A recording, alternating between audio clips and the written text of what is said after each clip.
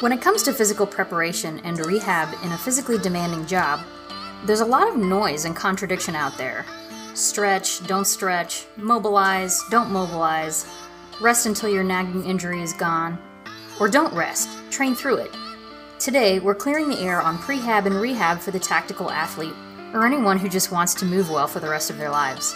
I'm your host, Meg, and this is the Valkyrie Project.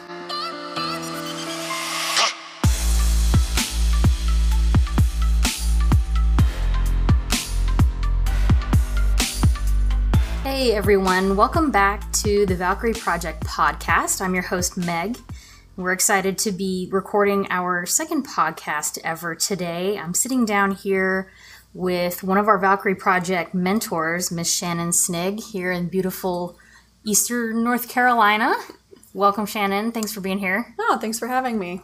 I wanted to just start talking a little bit about what your background is with physical therapy, what you've seen in your career, what made you want to do this job, and really after that get into the nitty-gritty of, some of the mistakes that people are making with their training, things they can do better, and just generally useful advice for folks out there that have to meet high demands of physical training and don't necessarily know how to work around those things. Oh, sure. That's a very broad topic. We could be here all day, couldn't we? We really could. Well, let's see. I've been a physical therapist for 16 years. Wow. That doesn't make me sound very old. You don't look it at all. Oh, thank you. What's your secret? Inquiring minds want to know. Oh, good gracious. Just work out. I'm not even sure. Probably just good genetics. Yeah, I've been a physical therapist for 16 years. I've been associated with the military. I did join the military 14 years ago and I've been a physical therapist for them the entire time. Never done anything else. Most recently, I finished active duty time in 2016. I was working under USASOC for the previous 5 years. Before that, worked in, again, regular med-act clinics along with some civilian sports orthopedic clinics. So pretty much my entire career has been sports orthopedic related. And then the last 5 years was very specific, very high tempo, high intensity, taking care of guys who don't have time to take care of themselves. Gotcha. Wow, I can't imagine just the volume of experience that must have come with, that kind of exposure and that kind of time spent. Did you always know that you wanted to do something in healthcare, physical therapy, or is this something that you were kind of inspired to do in a particular moment? Never really overly inspired. It was actually kind of funny. My father also being kind of he's also retired military, and so he sat me down and was like, you need to figure out what you want to do with your life. This was probably my junior year in high school, and kind of narrowed it down. I was like, all right, I really think I want to do the healthcare field, and so in the most awful, of course, for a teenager way possible, he was like, why don't you go do some volunteer work and figure out what setting you'd rather work in. Long story short, one day they kind of just accidentally threw me in the physical therapy clinic. I was doing some filing, and I'm looking around, and everyone was happy and was in a really good mood, and everyone just seemed to be kind of it was really upbeat. And I was like, you know what? This would be pretty cool to do for my entire career. It's nothing very philosophical, but that was kind of how I was like, I could do physical therapy. I gotcha. And it must be, I guess it's hard to not like your job when you're constantly helping people. And that's absolutely it. As long as, assuming the person's competent, if they're helping people, they're really enjoying it. Exactly. I would hope so. There's no sense in being in the healthcare field if you don't love what you do. The second you start hating what you do as a physical therapist or as a healthcare provider, I really feel like it's probably time to seek other options. But yeah, I couldn't agree more with that. I would like to think all my healthcare practitioners want to hook me up too. Right. And I had to giggle a little bit too about when you're talking about your dad sitting you down at 17, just because it's funny to me how in our society there's very much a habit of making teenagers essentially, non-adults, half adults, decide what to do with the rest of their lives. And for a lot of people, it turns out to be something entirely different. My path changed drastically over the years. I was originally an interior design major, so I always make the joke that I should have been picking out curtains right now. Don't be mad out there, interior designers. I know you do more than pick out curtains. That's my personal joke. But it's awesome that, you got started so early. You found your passion, and you've been able to carry that through. Yeah. What has been your favorite part about serving in this capacity for such a long time? I just really love the relationships you develop with your patients. And I think that was also what drew me to physical therapy in the first place. Anyway, is you look around and nurses are amazing, but they are so busy. And doctors are amazing, but they are so busy and they're running around and crossing all the T's, dotting all the I's and all of that. And physical therapists, I feel like because we get to spend multiple, extensive time with each person over, so a lot of times 4, 6, 8 weeks, and depending on what you're rehabbing, it can be months and months. I just really like developing the relationships with the people. And I think that's kind of what really drew me towards it. And that's, I love listening to people talk to me about all sorts of things. You hear all sorts of fascinating things from your patients when you're treating them. But I really love that part. And when they're laying there and you're doing some things with them, and then they get up and they're like, I really feel a lot better. It kind of makes my day. Yeah. Well, I feel like you also have to, especially as a physical therapist, also have the gift of the gab, which, I say that a lot about on my stepdad's side in particular. There's a lot of service industry folks in my family, particularly hairdressers. And it's like, you couldn't be successful in a service industry job if you weren't a person who genuinely cared about like hearing other people's stories. Because I've been myself on the physical therapy table a number of times and listening in on someone else's story and like, wow, this guy had an issue with his toe and it just devolved into this whole, I've been on a 20-year journey to try and fix this toe or this issue. But I've always been really impressed too, especially, I've had really good luck with good experiences with military physical therapists, and it's always been listening genuinely and taking in all the information that the client has to share. So it's good. Oh, yeah.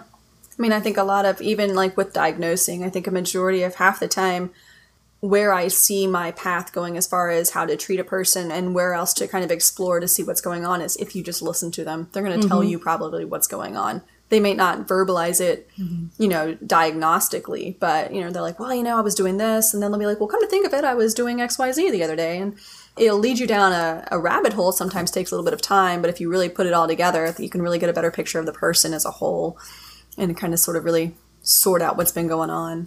And I think that's such a big deal for, again, getting back to the listening portion. I know a lot of our listeners out there, and occasionally myself included, not so much on the physical therapy side, but on just general healthcare, visiting general practitioners.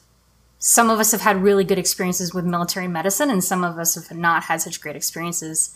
I think a lot of the common tendency, or at least the way people perceive the tendency is for, doctors or sometimes nurse practitioners or whoever's, serving the person that day, is to be like, well, it stinks that you're going through that. Have some ibuprofen, drink some water, rest a couple days and come back to me.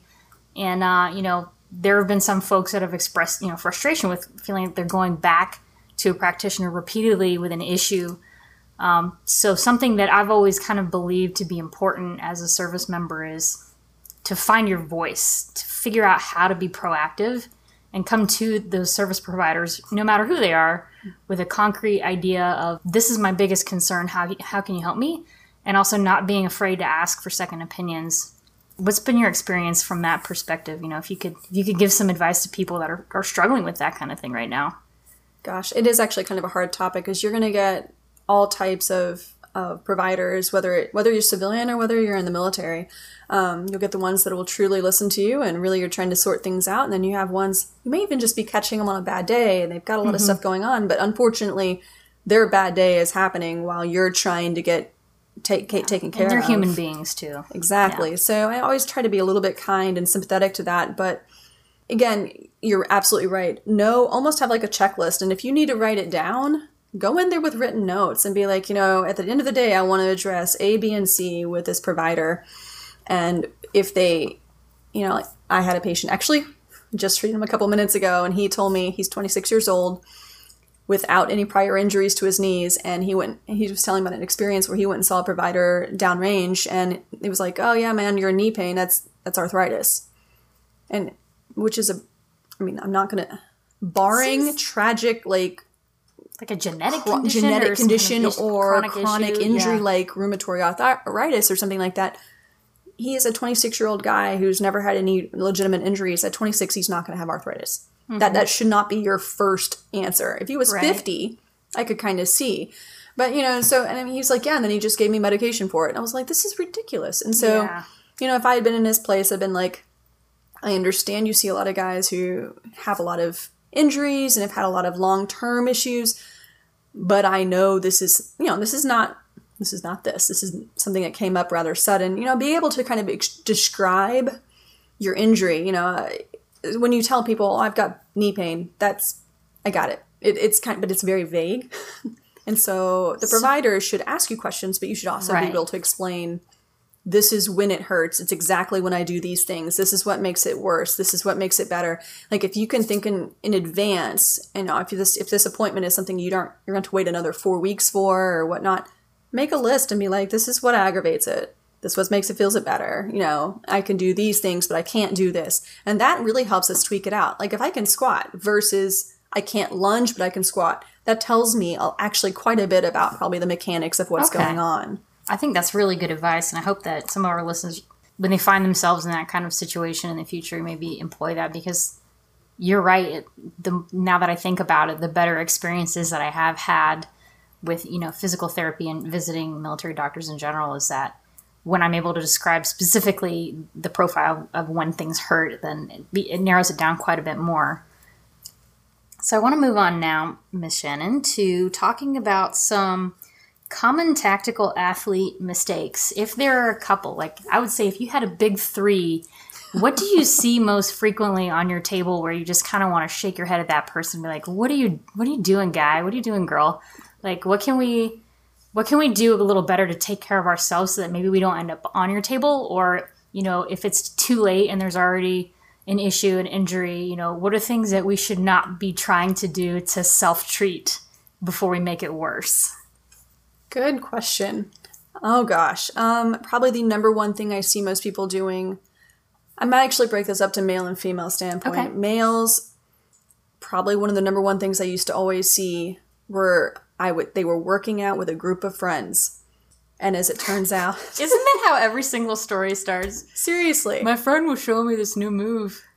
Exactly right. They were showing me this new move. And the girls do it sometimes too. Or I have known women who've done this too. And they're like, well, I just didn't want to have to change the weights. And it was a little heavy, but I thought I'd just work through it. And next thing you know, they're on your table complaining of back pain because they hurt themselves deadlifting. Or they pressed overhead too heavy and now their shoulder hurts. And it's something that could have been so easily prevented if you had just maybe swallowed the ego a tiny bit, and actually adjusted the weight down to a more reasonable size. Something more in your range. Exactly. And kind of knowing your own limits and not being afraid to make those changes that's probably my biggest thing I always see, where it's like the guys are honestly becomes a little bit of an ego test. Yeah. And the body loses.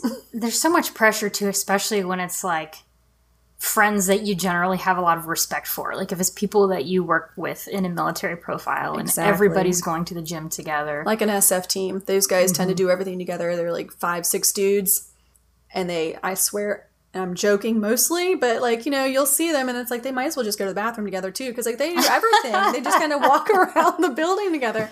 That's a tight team right there. And that's an effective team until somebody gets broken. Until someone gets broken, and then they all sit there, and they actually will. And you'll even have some of them walk in with their friend. They're like, "He's hurt. Do something with him." And you're like, "Okay, well, guys, what were we doing?" Yeah, man, I think we all suffer from that a little bit because, especially as I get older and get further down my fitness journey, I try to make myself, compare myself to me. All right, Meg, you know what your limits are. It's not worth hurting yourself in order to, have this moment of glory today or whatever in the gym. But inevitably, from time to time, when I'm in a group of, women that, I have a lot of respect for, that are really studly and putting up a lot of weight and big numbers, I'm just like, man, I got to bring it. I can't just let this be. We suffer from that. And I think that's good advice. We all do. To know our limits for sure. That and having a good coach helps, but that's another story for another day. No, that's really true. Technique is everything. But also I think on the female side, I think we tend to, even more than men, we will overtrain because we already know that we're coming, and this is just a biological fact, male, the musculature, how we are, just how we're built. Females, we are going to be intrinsically a little bit weaker than males, or they're going to be a little bit stronger than us, whichever way you want to look at that, body weight per body weight and your equal fitness. So I feel like going into it that way, already knowing that, I feel like we as women, we tend to really just pull up wise. The unit I used to work with, one of the big physical tests they would do involved a lot. It was a lot of upper body strength things. And the females always tended to be a little bit, struggle a little bit more than the males on that, just because that's how we're built. And you would see so many shoulder injuries from just doing pull-up after pull-up after pull-up after pull-up, and they're doing it 5 days a week trying to hit it. I mean, and you're looking at them and I'm like, well, does that hurt? Oh, the first 5 hurt, but they only start to warm up. And I think that's knowing your body a little bit. The other way around. You should be warm before you start pulling, and then you would think. Well, yeah, I'm sure they've probably done a warm-up, but yeah. I know what you mean for sure, and I think what you're talking about also speaks a lot to the kind of things that we want to get after and improve upon in the fitness industry. When we discussed the Valkyrie Project tactical training program for women, we know based on scientific evidence that pound for pound, men tend to be stronger than women in the upper body, but women tend to be better than men in the lower body. We know that women can handle a bigger training volume, but with less intensity, and that the guys can handle more intensity. And we also know that it takes gradual work to get to a point where that upper body strength or that lower body strength, depending on what you're good at, are built to a point where you can, use that strength safely in a range of motion that's intelligent for what you actually need. Right. So, we're looking forward to gradually building the stats and just seeing what happens with that first cohort of females doing the training program. Oh, for sure.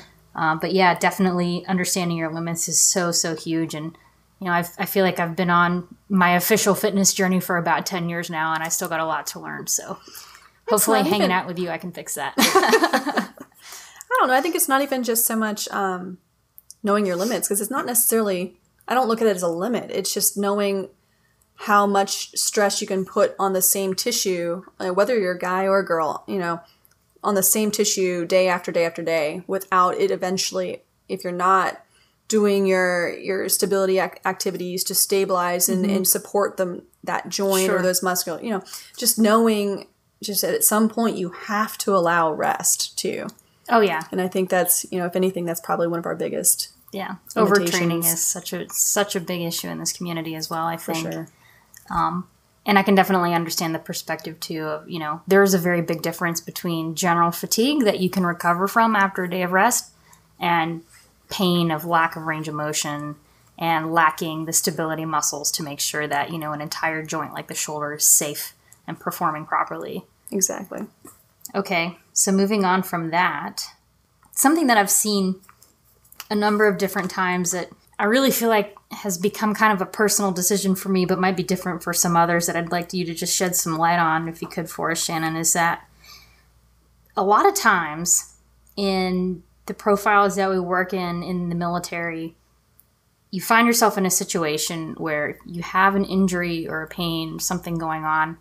It's not always conducive at that moment in time to drop everything and rest. And especially I've seen, before I joined and I was on the civilian side getting treated for certain things, the standard answer would be, well, that pain that you have in your knee, you just have to rest until it's gone. And that's not always something that we can do in this job profile. It's just, for whatever reason, in general, if the work tempo is kind of slow, then you're, a lot of times the chain of command can give you a little bit more time to recover and do what you need to do. But there are other times when it's like, this is not an option. So for those times when continuing to train is kind of required, what do you typically recommend for your athletes in terms of accommodation? If we talk about, for example, the RICE technique, is it a good idea generally to rest, ice, and compress and elevate? Or would you recommend other techniques for getting around those things? Kind of is a little bit joint dependent, injury dependent. But if we're talking kind of generalities, I'm a big, if your joint is starting to swell, if you've done a whole bunch of rucking and you know that tomorrow you're still going to do a whole bunch of rucking, you're going to want to ice that. Either ice bath. Ice baths are great. You can do a contrast bath. You can do it around, let's say, like 4 to 5 minutes in the ice and then do a couple minutes in the heat. And if you're having some swelling, always in the ice. That's probably a really good... Actually, ice baths are probably some of the best things you can do. Okay. As far as being able to continue on training, whether whether you want to or not. That it does a really good job of decreasing the swelling, decreasing inflammation, decreasing irritation, and the tissue can kind of recover from that. Contrast works well with being able to flush the body a little bit more. And so if you've got a lot of buildup from doing a lot of heavy endurance activities for the past 2 days, getting in there and doing the cold, heat, and end on cold, that'll again help flush the system. It allows the vascular system to get everything moving, and all of those chemicals that have built up, flush all that out and decrease the chemicals that cause pain. So a huge fan of that. Obviously doing mobility will help. When I say mobility, I guess I mean foam rolling, and I mean trigger point, whether you want to use a lacrosse ball, tennis ball, whatever you want to use. So like a trigger point massage type. Trigger point massage, okay. Not necessarily. You're going to tend to get pain at your tendinous areas. It's almost never going to be mid-substance muscle. Okay. You don't want to necessarily trigger point or foam roll directly on the tendon that's ticked off. You're just going to kind of tick it off more. Best, instead of getting right on there, which a lot of people do, and they're like, all right, it's going to hurt, but it's going to help in the long run. It's not necessarily true. What I would do, for example, let's say it's the knee. If it's the top part of your patella, your kneecap, I would go and find where I'm tight in my quad, and I would trigger ball that. I would get on the foam roller there. So you're kind of going upstream of that really tendinous location to Yes. find where it's occurring in the soft tissue. Exactly. Because if you can loosen it up in the muscle belly, that's going to allow you to have more mobility and movement at that tendon area, and you're going to decrease the pressure there and allow it to calm down. Gotcha. Most people tend to want to treat right where the injury is, like right where that pain is. But if you back up a little bit, normally that's going to be more effective for you. Okay. And the main reason I bring it up is, I think a lot of people that are listening would agree with me that, I've been in this situation before too, but it's a sucky feeling to be 80% through a particular school or a particular training event that it's like, man, I never ever want to have to do this thing again. I have to make it through the last couple days or whatever, the last couple hours of this event. A lot of times the military is also really good about placing medics and other providers available to, students of a particular school, let's say, or as part of, the cadre of an event. But, there's also downtime when, people are just resting between events where an individual could be doing something like foam rolling, say, if that was something they were allowed to bring on their packing list or whatever. Even if it's just a tennis ball that's small, you can pack it well. Tennis ball is a miraculous item. I can attest to that. Or a lacrosse ball. For sure. Awesome. Also for lower back stuff, because I feel like in the military, that's probably the number one thing you see is lower back pain. Really? Okay. Yeah. Yep. Lower back pain or shoulder. It's in my experience, it's where everyone tends to break down. Mm-hmm. A lot of times your lower back pain is not necessarily, it's not going to necessarily be a disc issue. It's not necessarily going to be tissue where your spine itself is what's upset. If you look at, honestly, again, quick fixes is what I'm talking about here. If you look into your hips, if you loosen up like your gluteus medius, gluteus minimus, your piriformis, all of those rotators, your stability muscles of the hip, that a lot of times will alleviate your lower back pain. That makes a lot of sense when you, now that I think about it, so much of what we do in general as functional human beings, but also as part of a tactical profile where we're having to move heavy weight for long periods of time. The biggest joint in the body is at the hip, and it's right next to the back. So of course it would make sense that if there's some kind of angry tissue or instability or imbalance in the hips, that it would manifest itself in the back. Absolutely. All of that fascia, if you think about it, all the connective tissue where the muscles attach up there, right at the top of your hip bone, right at the crest there, all of that attaches in fascially through, connective tissue to your lower back. So if your hips are tight, your lower back's going to be tight. Same thing, hip flexors, probably almost maybe one of the number one muscles that I look at when someone comes in with lower back pain. I'm going to be like, well, let me release your hip flexors. So getting in that you can get that with a trigger ball, coming right on the inside of your hip bone where it juts out in the front. It's miserable, but you can lay on it, or you can do your half kneeling stretches or anything that's going to get that front side. But okay. Yeah. Good to know. Obviously with the Valkyrie project and what we're trying to get after, we're really looking to enable female military athletes, what do you see more commonly with women? I would assume it has probably a lot to do with hips, and in particular, you know, the Q angle challenges that, you know, our anatomy pose to us that the guys don't necessarily have to deal with all the time. Do you see more hip and back issues with females, or is it something else that maybe I haven't identified that, you know, women need to be looking out for when they find themselves in, we'll call it a state of stress or duress, you know, hungry, tired, under stress, in training, whatever that profile might look like? What's most common for women? Is it the same? A little bit different. Most common for women, you'll almost always, especially if it's more like they've been carrying a lot of load. They've been under a lot of load. They've been walking a lot of miles. You're going to get, they're very prone, women, we tend to be very prone to trochanteric bursitis. So your irritation right up at the hip, right on the outside of the hip. So it's not in the front of your body. It's right there. Like if you lay on your side, you wouldn't be able to lay on your side to be that flared up. IT band syndrome. We're really bad about IT band syndrome. Really bad. You know, it can present at the hip or can present down at the knee. Just kind of depends on the person. They'll get some lower back pain, but it's not really the main complaint. Almost always for females, I find that lateral chain from the hip to the knee is some of the primary things. Again, you'll also see some shoulder stuff because, again, I think we tend to try to, again, compensate and overwork a little bit, trying to do our upper body. And we just don't work the stability musculature enough to stabilize that. Gotcha. It's interesting you bring up the hip stuff. I mean, I guess it was my fault. I guess I brought up the hip stuff.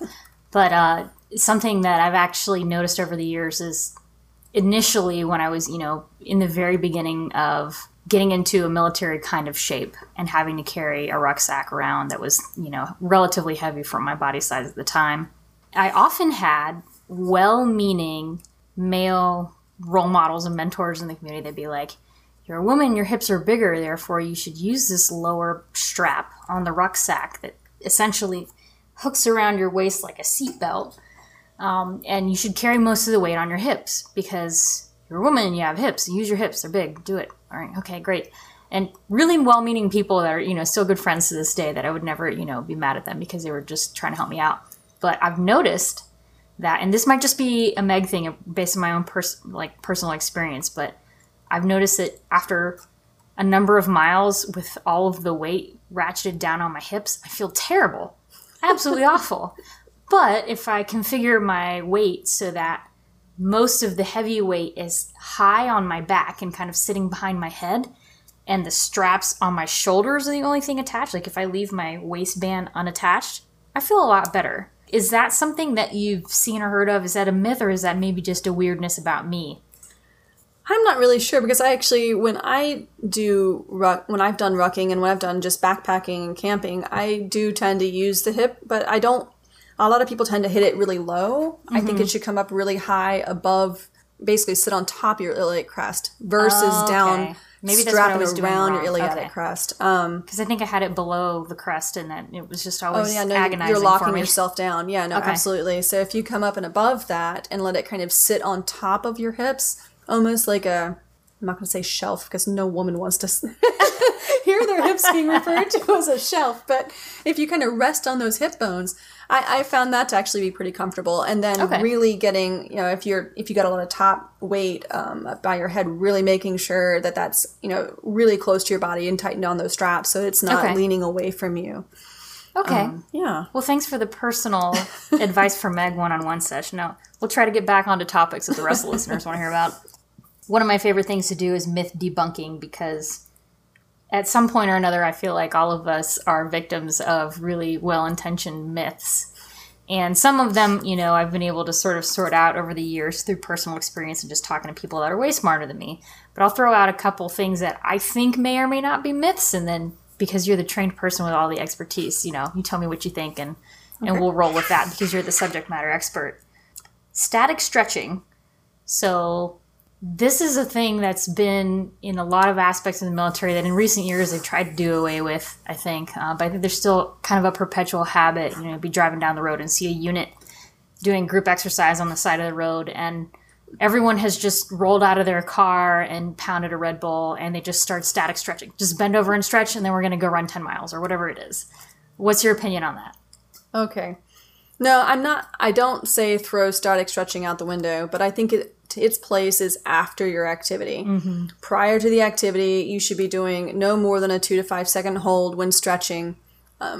You should, a lot of your your big movements, like the world's greatest stretch, where you lunge and rotate and kind of take your body through slow movement, but you're not holding. That's probably going to work a little bit better for you. Actually, your body or your brain, when you hold a static stretch, your brain will actually naturally inhibit your ability to contract that muscle as strong as you normally can if you hold for a long, for a longer amount of time. So really, you could be creating instability in your structures prior to a physically strenuous event by static stretching. Yep.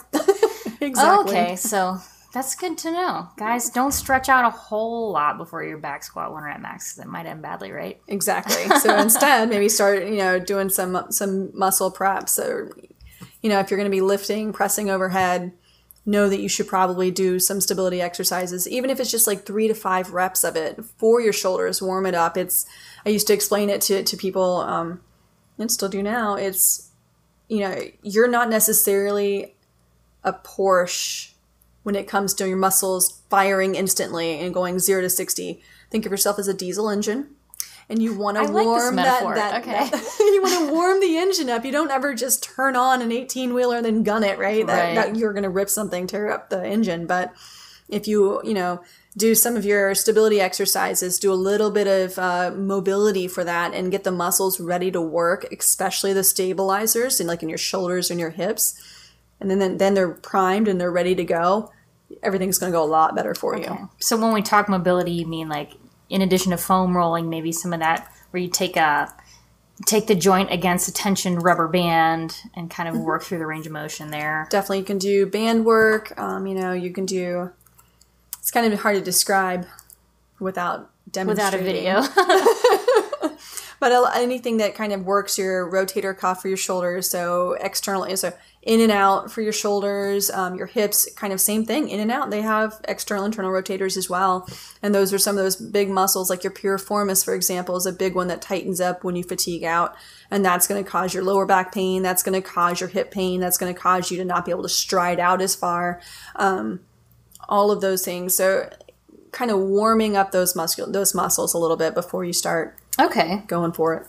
Good stuff. Yeah, I've found that I have really good success with static stretching if it's after my workout. Yes. Not before. I'm a huge fan afterward. Awesome. And I love, I do yoga and I enjoy holding, well, I'm not going to say enjoy, that's probably a lie.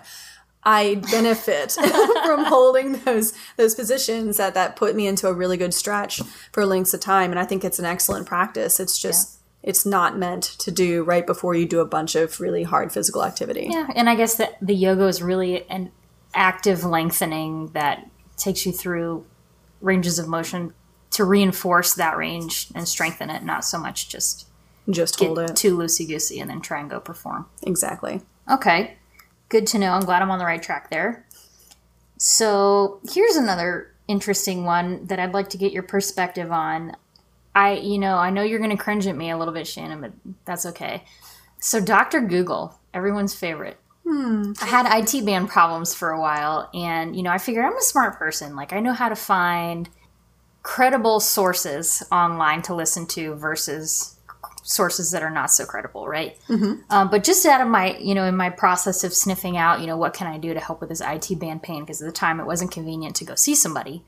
I found a physical therapist's blog that had written a lot about IT band sufferers. And one of the interesting things I thought that they had written was, it was essentially a rant about, that's the impression I got anyway, that basically said, I'm tired of all these physical therapists that will treat a person's neck if their toe hurts. It's like, if the toe hurts, treat the toe. It's not anything else, it's the toe. But the impression I've always been under, and I would think, my assumption is you'll agree with me that everything's connected. A lot of times when something is happening in a joint or an extremity that's an issue, you can often find some kind of dysfunction at the next joint upstream. So with that said, what should people be looking out for, other oddities? For example, if I continually have elbow pain, for example, is it worth trying to explore what's going on maybe with my shoulder or with a dysfunctional movement pattern and not just automatically assuming, like you said before, that there's random arthritis in my elbow for no apparent reason. Right. Exactly. No, I agree. Odd that you brought up the elbow. A lot of times that lateral epicondylitis or commando elbow or whatever we're calling it these days, where you pick something up. I've and never you heard grip that it. one, commando elbow. We do it all the time because pistol shooting. Like pistol shooting is one of the number one things. If you do it repetitively over time, will just fire up that outside elbow. Okay. So we jokingly, when I was working with the military in the military, we called it commando elbow because all of them got it, especially in some of their courses where they were doing it for 6 months at a time, and there was no rest time, so they had to keep doing it. But yeah, a lot of elbow pain comes from the shoulder. Elbow's a small joint. Again, almost a majority of the knee pain I find that's not a true mechanical injury where they were running and they tripped, fell, whatever, someone hit them or something and they tore a ligament. And I'm not counting that. Right, that's a true different. knee injury. But, overuse things at the knee almost always are coming from the hip. Like IT band things. And absolutely. IT band things. Even just your straight runner's knee where you get that pain right in the front of your knee. A lot of times you want to look at your hip flexors. They're probably pretty tight. Women specifically, because again, we have a larger Q angle from our hips down to our knees. You want to look at, that knee pain can come from, your lateral hip muscles are fatiguing out. So you're going to get, weakness in your glute med, glute min, and again, like all of those deep hip rotators. And if they aren't working, the angle changes at your knee when you fatigue out. And that's what's causing your knee pain. It can even come from below. There's a lot of argument saying, knee pain, look at the ankle, look at the foot, how the foot moves. And I think there is a lot of truth to that as well. You can find a lot going on down at the foot as well. So you're right. Look for consistencies or inconsistencies. Like if you can stretch your left leg up to 90 degrees of your hamstring and your right leg's only at 50 degrees, that's something you should really consider looking at. Yeah. Okay. And the main reason I bring it up is, I would never encourage any listeners to try and self-diagnose if they're not, properly trained to do that. But I think it is worth, noting that if you can recognize poor movement patterns in yourself, or you can recognize, like you said, a lack of mobility in one limb compared to the other, then that's, getting back to what we said earlier, that's not only more evidence for your healthcare provider, but it's also indicative to you that maybe there's something I should change up about my routine so I can help myself.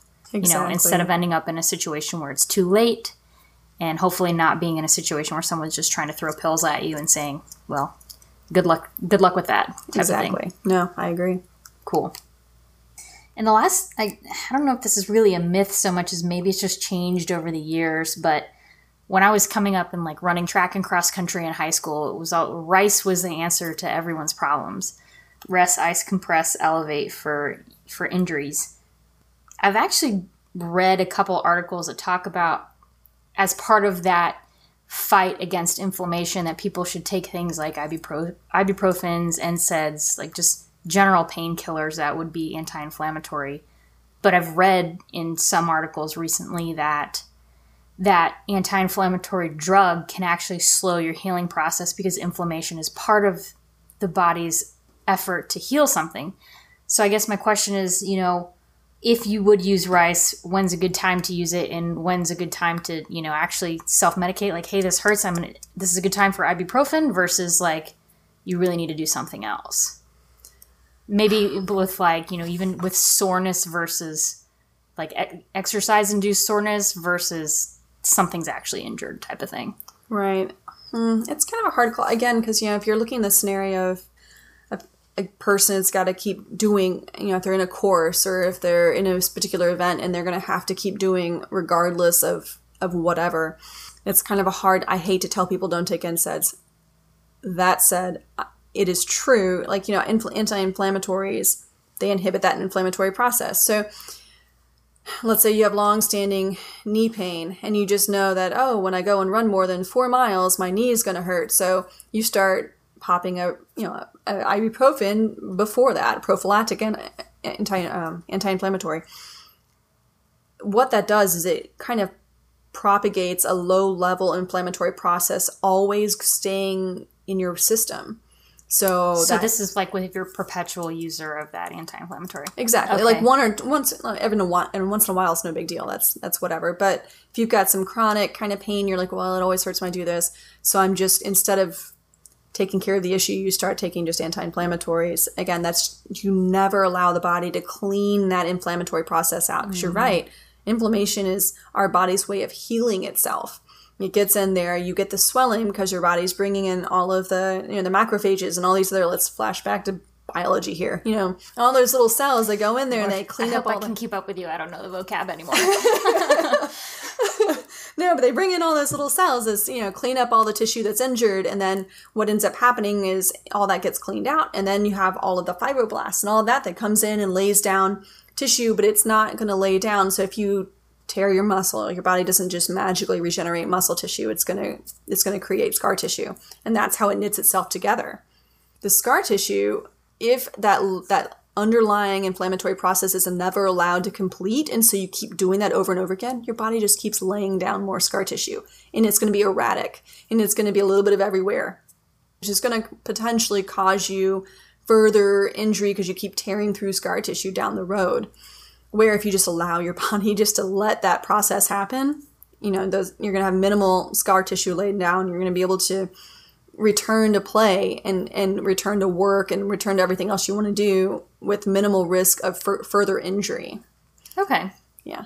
I'm sorry if that question seemed out of left field. I just, Oh, no. I get my hands on a lot of articles sometimes and I get these crazy ideas. And it's nice to have somebody smarter than me to Oh, no. to put I'm those always straight. telling people, if they're miserable, if you're going to go out and you've got to do a 14-mile ruck today and it does not matter how miserable you feel, then yeah, take an anti-inflammatory. Go for it. I don't want you to be miserable, but if you can at all help it, especially after I've seen a guy or a female and I've treated them and I'm like, listen, you're going to be a little sore because what I do will make you a little sore. Mm-hmm. If you can at all help it, please don't take an anti-inflammatory. Gotcha. Because that's actually going to decrease the positive response that your body's going to have to the treatment.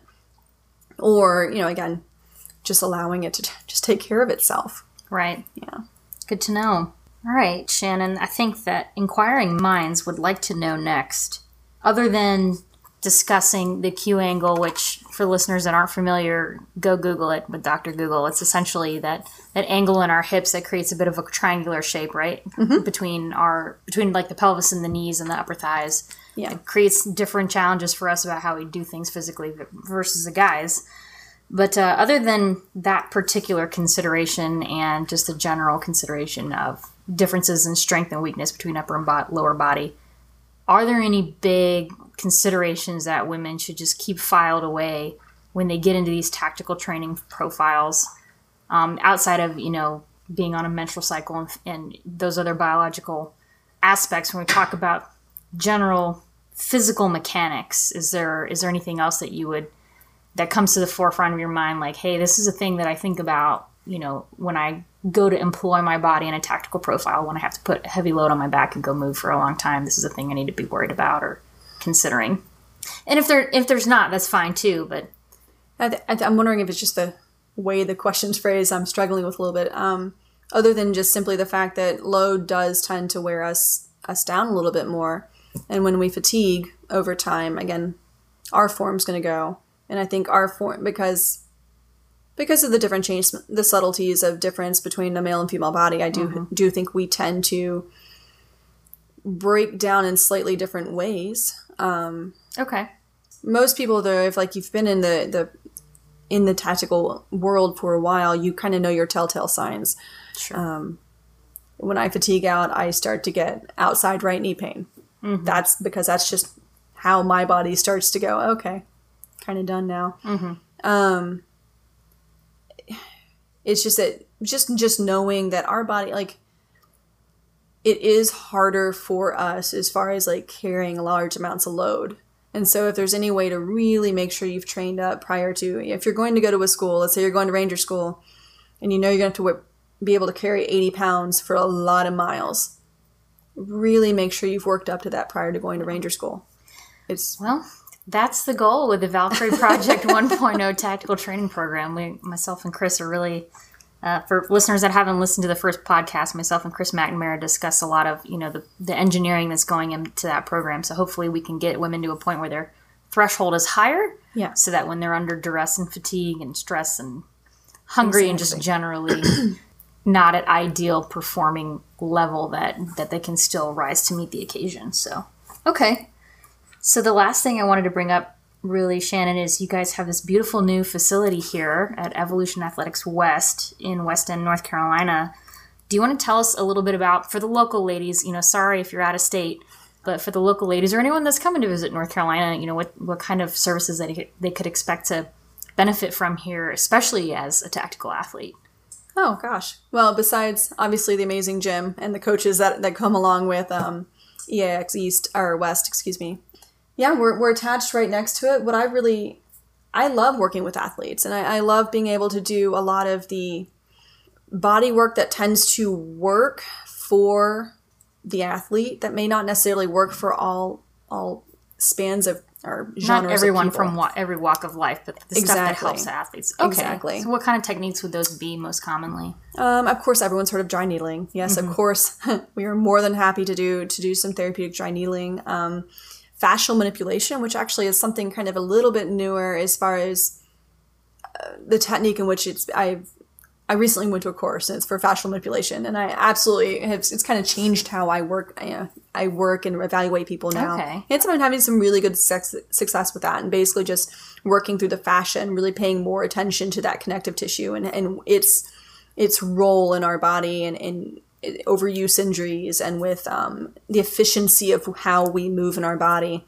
What does that look like, fascial manipulation? Like if someone were to try and picture in their head, okay, my physical therapist says they're going to use fascial manipulation to help me today. What does that look like? The way I specifically use it, it's the Stetco theory, or they're the Stetkos out of Italy. They're the ones who came up with this whole train of thought. And what they found was basically there's a lot of different points throughout the body where your fascia comes together, and it comes together, and you also have nerves, and there's some neural points through there where you get a lot of kind of control, which they, the way to describe it, try not to get too technical, is where a lot of muscle tissue comes in and how you're able to do gross movement in your body. Let's say you want to reach up and pick an apple out of a tree. Well, instead of thinking, all right, I've got to fire my deltoid to elevate my shoulder, and then I got to fire my, my tricep to extend my arm.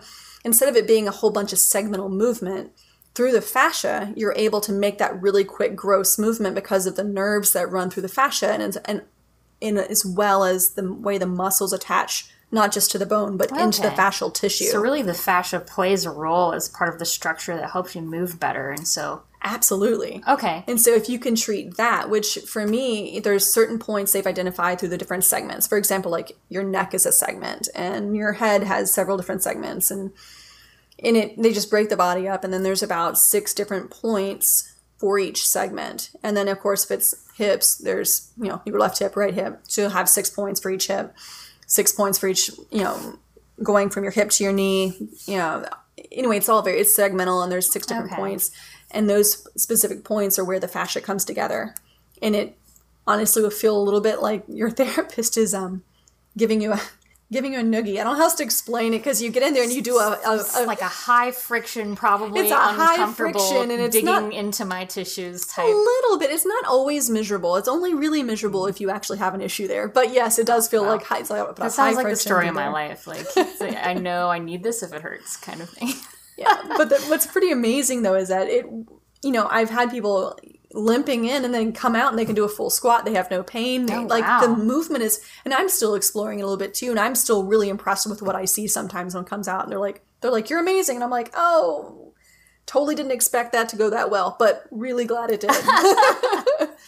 But fascial manipulation is something I'm doing a lot with nowadays. Okay. I also do Graston techniques. So, using the that's the metal scraper, right? It's just basically using like the instruments across the skin to break up scar tissue and increase blood flow to the area. I've had that one before too. Okay. Yep.